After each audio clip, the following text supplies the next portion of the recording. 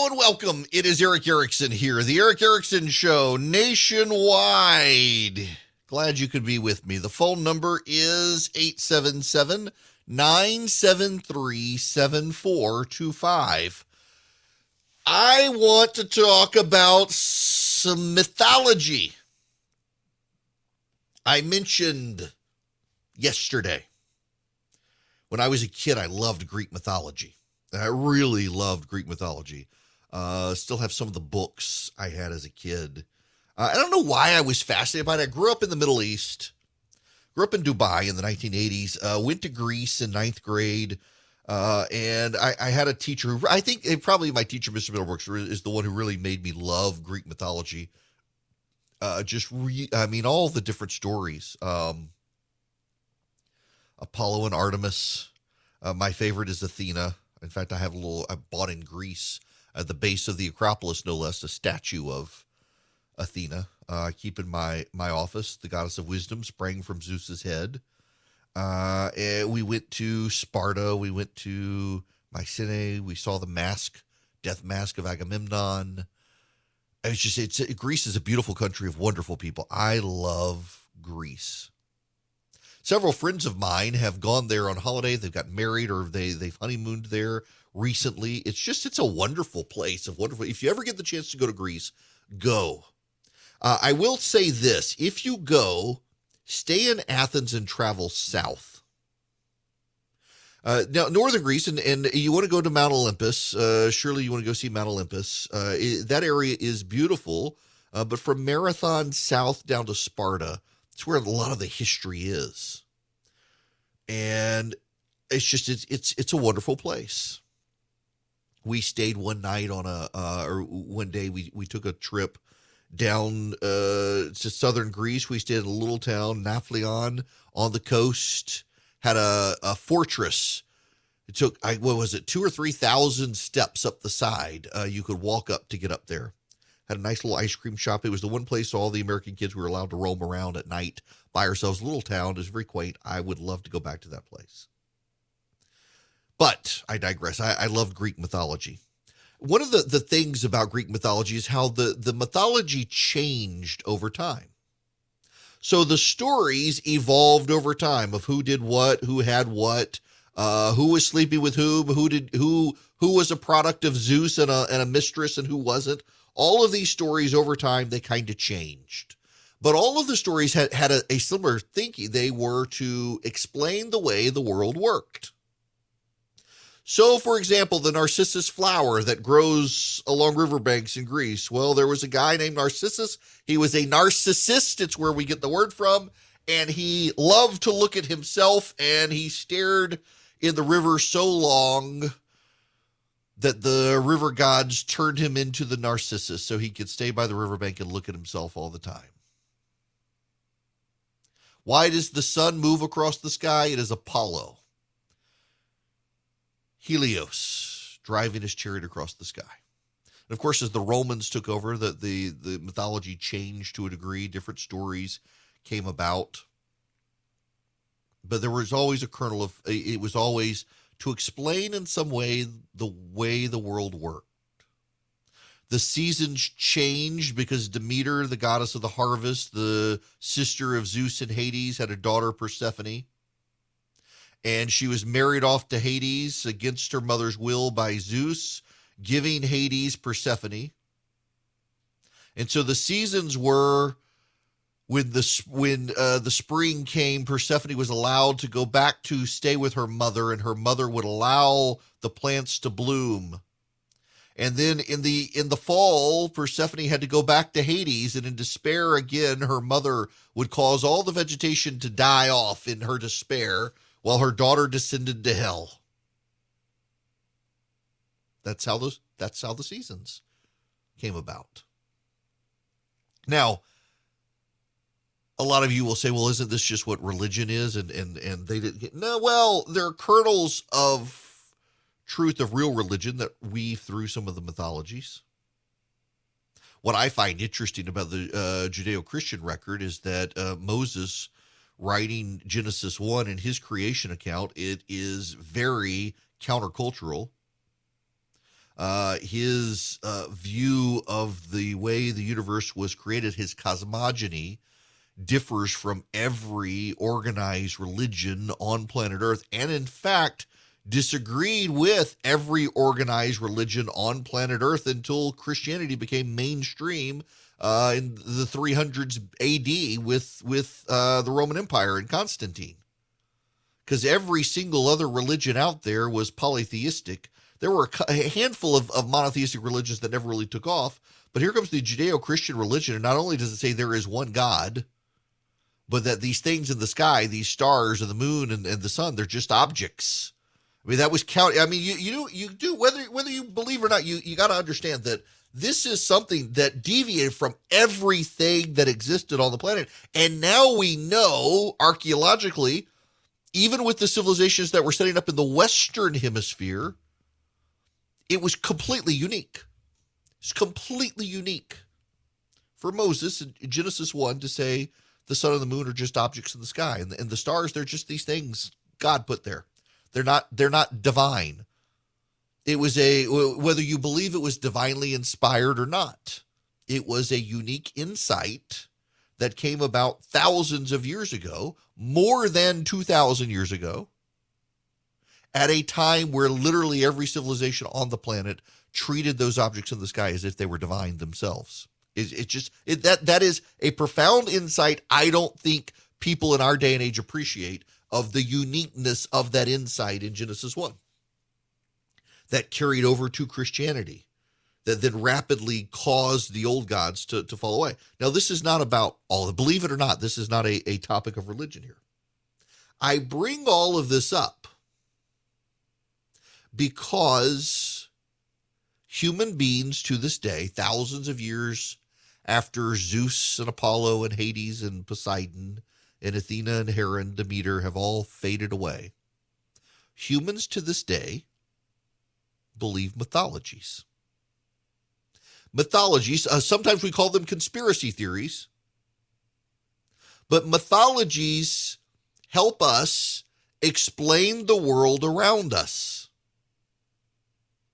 And as people dive into cults of personality, those mythologies sometimes are what then elevate and build and amplify the cults of personality. I got to go there, but just bear with me here. Give me 1 minute to make my case. Stolen election. No, I'm not talking about that. I'm not talking about that. See, this is why I say give me a minute. I'm not talking about that one. I am not talking about 2020 and the stolen election. Here's Stacey Abrams from just the other day. I come from a state where I was not entitled to become the governor. But as an American citizen and a citizen of Georgia, I'm going to fight for every person who has the right to vote to be able to cast that vote. Stacey Abrams says she was not entitled to become the governor of Georgia. Stacey Abrams has, long before Donald Trump, Stacey Abrams peddled, if the media wants to call it the big lie, Stacey Abrams peddled the lie, a lie, that the 2018 election was stolen from her. She was not entitled to become, you know what? I wasn't entitled to become governor either. I'm sorry. Apparently way more common. The Democrats and the media have allowed Stacey Abrams to peddle a mythology to explain to them the way the world works, that Republicans stole the election.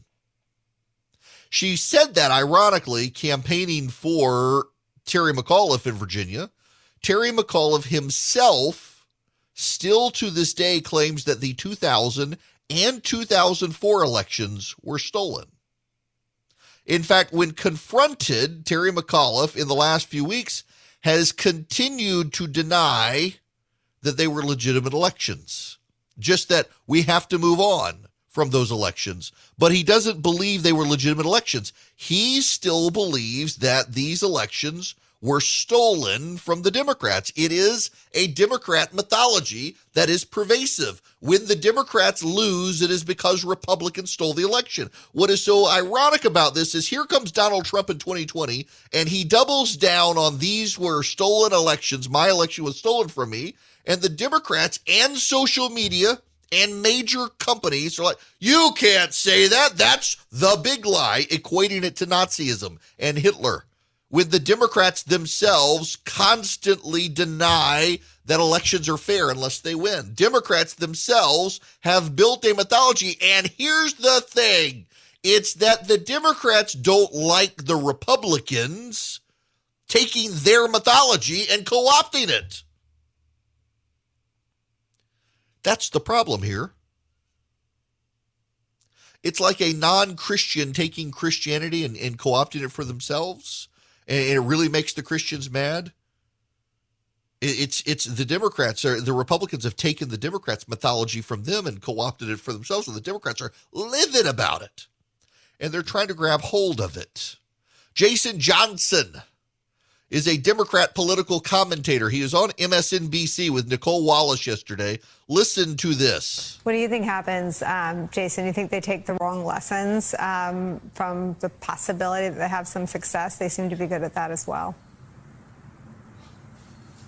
Well, Nicole, I think they've taken the right lessons, and the right lessons are you can rally people around a lie based on white supremacy and sexism and nationalism and homophobia and everything else like that. And a key thing to understand why Republicans are optimistic next year, even if they're sort of waving themselves and wrapping themselves in a Trump burrito, is they're going to cheat. I mean, they're just going to make voting laws throughout the country that guarantee that they're going to win. There are very few states right now, Nicole, where there is a very good, active, organizing Republican Party. The Republican Party in Georgia is in shambles because they haven't had to work in so long. They just figure that they're going to pass legislation and make it harder for Democrats to vote. The Republican Party isn't really ready to run a campaign outside of the Midwest. They just figure if we can pass enough voter suppression, wrap ourselves in Trump, and intimidate the other side, we can win in 2022.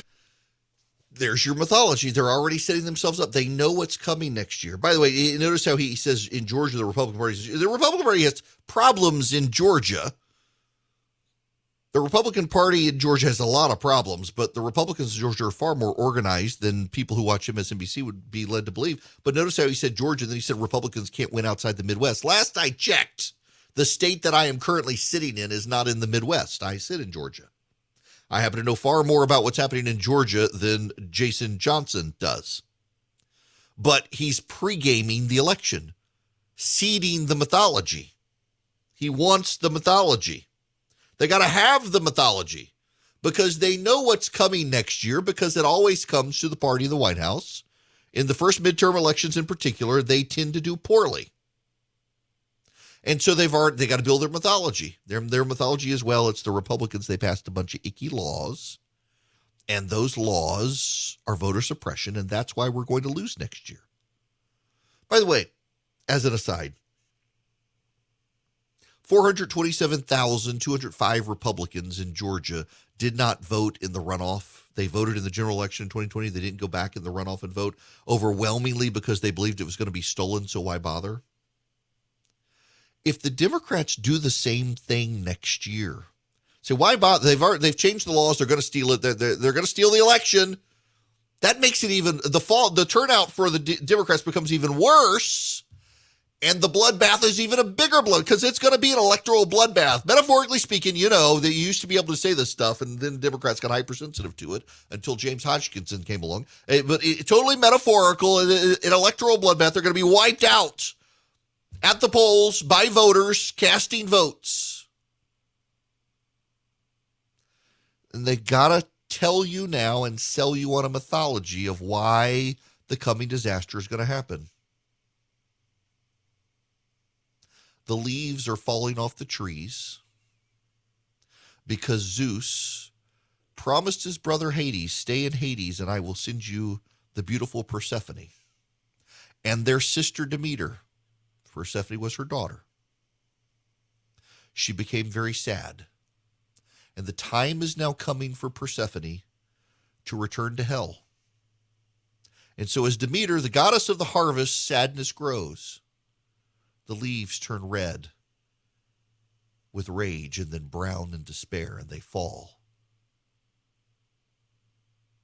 And then Persephone, in the darkness of winter, is in hell.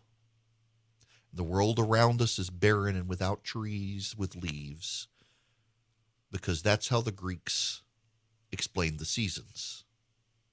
Not much different from the Democrats explaining their coming electoral losses. Hi there, it is Eric Erickson here. The phone, I think I have my situation resolved. I'm going to try to go to it with Dale. You're going to be up next on the show today. Welcome, Dale. Eric, you know, I've been trying to catch you in a philosophical mood for months now. I've been wrestling with the doctrine of predestination and election since, I don't know, I was 18, was really studying it. You know, I'm 60 now, and I go, you know, and I really would value your thoughts on it. I don't really have a lot to say. I just would like to hear what you believe about it. I will tell you, I get this a lot, and I wish that I was set up right now on the regular phone system so we could have more interaction on this, Dale. I'm going to let you listen, though, because the delay just makes it a little bit insufferable to have this. But I will tell you, for those of you who don't know, I go to a Presbyterian church, grew up Baptist, but Reformed Baptist church, and Reformed typically means you subscribe to some of the tulip tenements from John Calvin. I am very much a Calvinist. Total depravity, and the like. So here's how I view election. That there is God's view of things and there is our view of things. And our view of things is that we believe we pick. And God's view of things is it's God. So there is a passage of scripture that Jesus is knocking on your door. And the Arminian view of that is the people who believe in total free will, is that I've got to open the door so that I can have this relationship with Christ. The predestination view is that Jesus chose the door on which to knock, and it's Jesus. You're not going to not open the door when Jesus Christ comes calling. Irresistible grace. Now, how does this all play out? In the grand scheme of things, let me tell you how I view this, and the traditional view of this is that when we talk about free will, and this is where it gets complicated because you got a lot of people out there who talk about it in different ways. I need you to understand, Dale, the way that a Calvinist really means free will. In the beginning, Adam and Eve ingest the apple. They are filled with sin. And their will at the time, they have a free will. They can choose God or they can choose sin. By choosing sin, it permanently bends their will towards sin and away from God. And the only way to bend their will back is for God to supernaturally pull them back. Now, that's different. Some people, I'm just an automaton. No. See, because people like to take the short way out of this conversation.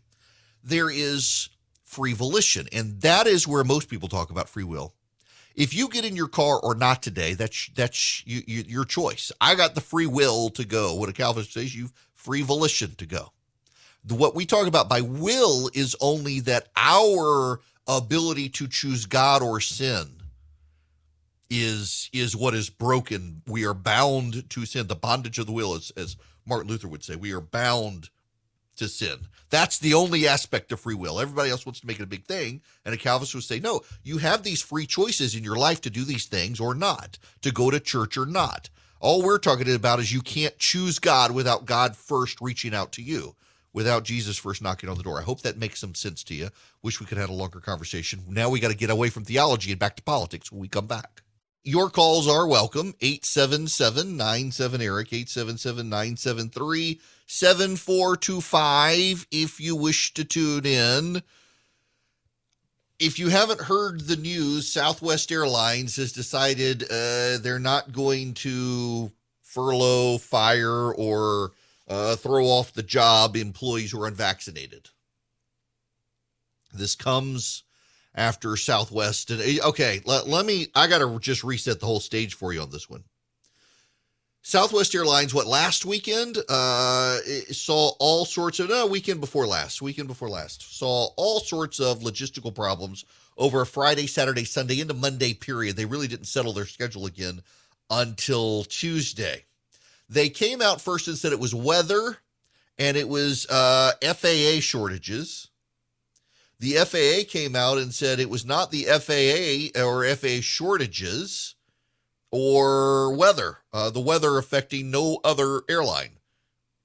Then Southwest said part of the problem was they had aligned their planes, moved their planes, and positioned their planes to areas of the country that made it hard to then reroute them, as there were some issues, including staffing issues. And they denied it was a walkout by workers. Then they started talking about, well, none of our workers are going to be fired. We don't like this. The Biden administration's making us do it. So it was a very subtle shift. Now, I am told, and, so Atlanta, where I am, is a big hub for Southwest. And one of the things you need to understand about Southwest is that it does not tend to do the hub and spoke method that other airlines do. Now, it does it some more than what others have done in the past, but by and large, Southwest operates essentially like a bus station. Now, this has changed a little bit, to be fair. It has changed over time as Southwest has opened itself up more and more to flying these big routes. But a lot of what Southwest does is it flies along routes that then stop repeatedly. So, for example, years ago, I had to fly Southwest. It's the only time I've ever flown Southwest. They weren't even in Atlanta at the time, so it's been a long time ago. And AirTran for a long time was the Atlanta airline, and then they moved out, or they were bought by Southwest. But Southwest, we flew from Birmingham, Alabama to, I want to say, to Las Vegas and then to Oakland, California. And there were stops along the way. And that was Southwest's model. It was, so Delta, for example, Delta flies a hub and spoke, where you have major Delta hubs. You have Atlanta is a Delta hub, Cincinnati, Detroit, Los Angeles, LaGuardia, and then they have flights from those. And so the way you work on Delta is you want to go somewhere from, like, for example, my dad, Baton Rouge, flies out of Baton Rouge, Louisiana. If he wants to go anywhere on Delta, the Delta flights all go to Atlanta, and then from Atlanta, you're fed into a massive system of flights. You go anywhere else. Where with Southwest, you kind of hop along the way, although Southwest is moving more and more into a hub and spoke model over time as it has grown. Now, the problem with Southwest, as it's done the puddle jumping maneuvers over time, or the hop, skip, and a jumps as it does, is that if it moves a plane somewhere and it needs to reroute those planes, if they've got a shortage of workers, if there is weather, what have you, it becomes harder to rearrange those planes. And that's fair. In the Southwest system, it turned out to be more complicated. It was a combination of factors. It was not just a worker walkout, but a lot of people seized on it as a worker walkout and made that the biggest issue. But it was a significant part of the issue. And it became a bigger issue because the other day, Southwest employees protested outside the corporate office, and it was Southwest employees who protested. And as Southwest employees protested, it was kind of eye-opening for them to realize we got a problem. If we do fire all of these people, we're going to have problems because of staffing issues. Now, here's the other issue, is one of the things Southwest showed is that they were hiding behind the federal mandate, saying, well, this is a Joe Biden issue, and Joe Biden caused this, and it was the vaccine mandate from Joe Biden. The problem, of course, is that Biden did release an executive order, but the executive order and that didn't have regulations attached to it. The regulations still haven't come. And then along comes Delta. And Delta, listen, I got issues with some of what Delta does, but it is inarguably the best run airline in America. I've got friends of mine who love Southwest. They adore Southwest. Almost all of them are from Texas. They may not live in Texas now, But Southwest is the big Texas airline. You know, Southwest originally, it was kind of the bus system, intrastate bus system in Texas. Texas doesn't have a railway system, and Texas is massive. You don't appreciate how big Texas is until you try to drive across it. And I know friends of mine in Texas, their work commute would be to get up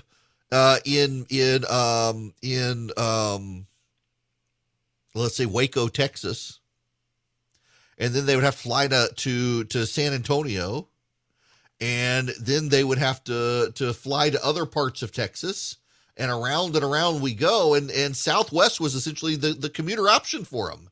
Southwest was how they flew. If they needed to get from, I don't know, from Amarillo to Houston to Dallas, and along the way, they had to fly Southwest. And so you want to go from let's say you want to go from Amarillo to Lubbock to Abilene to Austin to San Antonio, you're going to fly Southwest. That's your bus system in Texas. That's how Southwest came about. People in Texas love Southwest. I mean, Southwest I remember back in the days, there was the Texas airline. I flew on that one. And now you got Southwest. And now Southwest has an expansive footprint in the United States. But Delta there's a similar vibe for Delta for a lot of us who live in Atlanta. We love Delta. Nobody likes American at this point. That's kind of the interesting thing, is American and Southwest are competitors in Texas, and nobody likes American. American Airlines is really, I remember when I was a kid, American was a cool airline to fly, and not anymore. It's sad what has become of American Airlines. And then there's United, Continental, Continental, United, Continental, American, Southwest. They were all Texas-based airlines, and Continental, United merged. They're now more of, I guess, Chicago, Denver-oriented. And then Delta's off by itself on the East Coast in Atlanta. And Ed Bastain, the CEO, he is socially progressive. They've hoisted the Black Lives Matter flags and the like. But to his credit, as an airline, they have been very, very customer focused. Not only have they been customer focused, they've been employee focused. Now, there are employees who don't like, for example, that Delta encouraged employees to wear Black Lives Matter pins, and Delta gets involved in a lot of the alphabet gang priorities, and Delta has been opposed to RFRA, the Religious Freedom Restoration Act in Georgia. But Delta got in a lot of trouble for being too weak on voting reform. In fact, Delta behind the scenes was helping draft the voting reform package in Georgia, and only went out very critically and condemnatory after it passed. They felt like they got boxed in. But by and large, Delta's pretty popular in the Atlanta area. And Delta has said, you know what, we're not doing the vaccine mandate. We know the Biden administration has said vaccine mandate, but we're not doing the vaccine mandate. What we're doing is we're going to charge employees who don't get the vaccine a little more per month in healthcare, because it costs us a lot of money if they get COVID, but we're not going to fire people. So here comes everyone else in the industry and says, wait a second, the Biden administration is forcing us, demanding that we do the vaccine mandate. And along comes Delta and says, hey guys, here's another way. Not only that, it's incentivized. 95% of our employees have gotten the vaccine, and the other 5%, they may pay a little more per month in healthcare, but they're not losing their jobs. And suddenly it's eye-opening to everyone else. Wait a second. How is this possible? How can Delta do this? Because Delta chose to think differently of the problem than Southwest and everyone else. So now Southwest, because of Delta in large part, Southwest is having to change everything. Now they're saying, wait a second, guys, we're not going to fire anybody. Our bad. We're nobody's losing their job now. We're going to be hunky-dory. You just hang in there. We'll be fine. We hope you get the vaccine. We'll come up with something different. They're having to walk it back. But it's not just Delta. And it's not just what Delta did. It's the employees. Because of what the employees did 2 weeks ago, in addition to all the other factors, and it was more complicated than just an employee walkout, but employees did walk out. And then there was the protest this past week. Suddenly, You got the management at Southwest thinking, we can't fire these people. We can't fire them. If we fire them, we don't have replacements. There's no way for us to be able to fire them. The employees have a lot of leverage right now. And I would tell you, if you're an employee at a company and you don't want the vaccine, and you can organize enough of the other employees, and there are enough of you to walk out and it disrupts operations, you've got leverage. You've got negotiating room. Some employers won't cave and some will. In Chicago, a judge has ordered a police union ranking officer to stop talking about boycotts and the vaccine mandate, to stop encouraging the employees to walk out.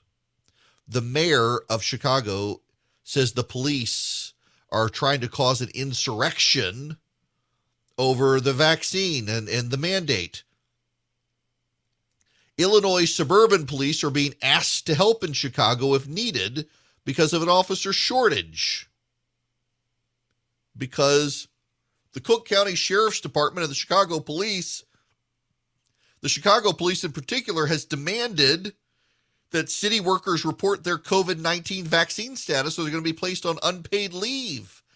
The deadline was this past Friday, and only 65% of the Chicago Police Department has reported their vaccine status. City police officials have made it clear, I'm looking at Fox News, if officers refuse to comply, they're going to be disciplined or fired. The Fraternal Order of Police there has opposed the mandate. The president of the union said if officers were turned away, the city would have a police force at least 50% or less in the coming weekends. And the mayor there is thinking this is an insurrection. And the Fraternal Order of Police are trying to induce an insurrection. Here's the mayor of Chicago. What we've seen from the Fraternal Order of Police, and particularly the leadership, is a lot of misinformation, a lot of half-truths, and frankly flat-out lies in order to induce an insurrection. And we're not having that. And so we want to make it very, very clear that the law is on our side. We feel very confident about it. The law is on our side. We feel very confident about it. Okay, the law may be on your side. The law is on the side of employers who demand a vaccine mandate. But if you fire all of the employees and you don't have anybody to show up at work, well, then that's your problem. It's not the employee's problem. And right now, I don't know if you all have noticed this. I don't know if you know, but right now there's an employment labor shortage in the country. There are a lot of jobs open and not a lot of people. It's a great time for an employee to go find a job. At a company of less than 100 people or one that doesn't mandate vaccines, you can quit and go find a new job, land on your feet, and probably even make more money. You can negotiate for more pay because the employees have all the clout right now in the market. So the Democrats are trying to impose a vaccine mandate at a time where it's the employees, not the employers, who have the leverage. Makes it very interesting moving forward if these employers go through with it. And Southwest has realized it can't. A lot of cities that are run by progressives, they will, because this has become a matter of religious dogma for them. You are a heretic who must be burned at the stake if you don't get the vaccine. Now, I will tell you, I got the vaccine. I encourage you to get the vaccine. I think the vaccine works. It's not so much about saving your life, but the life of someone else you love who's older than you or in poor health. I think they work. My children have been vaccinated. My wife and I have. My wife and I both got the 3rd round booster. But it's up to you. I do not think your employer should make you. I do not think you should lose your job. I think employers have the right to do it if they want. I think they shouldn't. And Delta Airlines is one of the many companies out there showing the other airlines and other corporate American Fortune 500 companies that there is an alternative to firing employees, and employers ought to be looking at the alternative out there right now because there aren't enough workers to go around. And lastly, and I know I'm running long, but I got to make this point again. I think it's, I can't say the word I'm about to say because it starts with an S.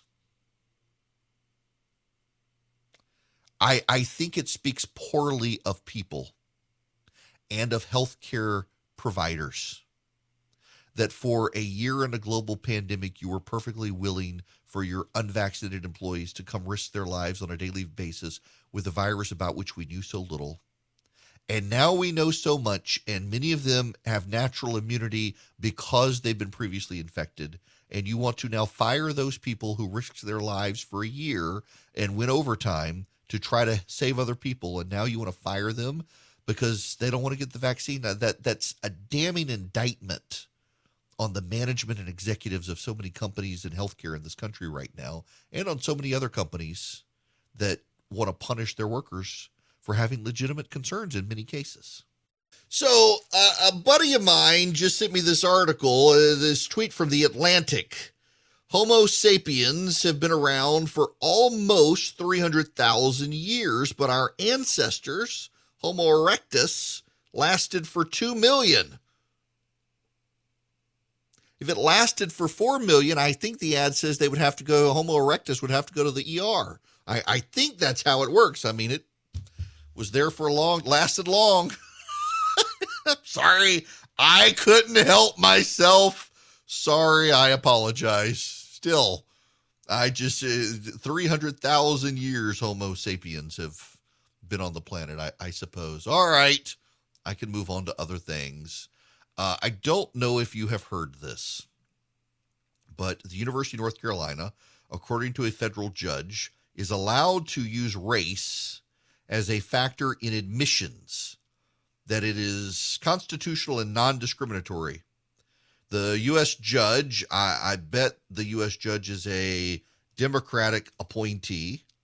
Loretta Biggs is a district judge, Middle District of North Carolina, born in Atlanta, went to Spelman and Howard University, worked for Coca-Cola, was a district attorney in Forsyth County, Georgia, moved to North Carolina. She was appointed by Barack Obama December 19, 2014, and says they can use race. She's the first black woman to serve in the federal district court in North Carolina. I suspect this case is going to the Supreme Court, where the court has been more and more hostile to the idea that you could use race as a basis for admissions to college campuses. She may have just set this up perfectly for the court to finally throw out race-based admissions.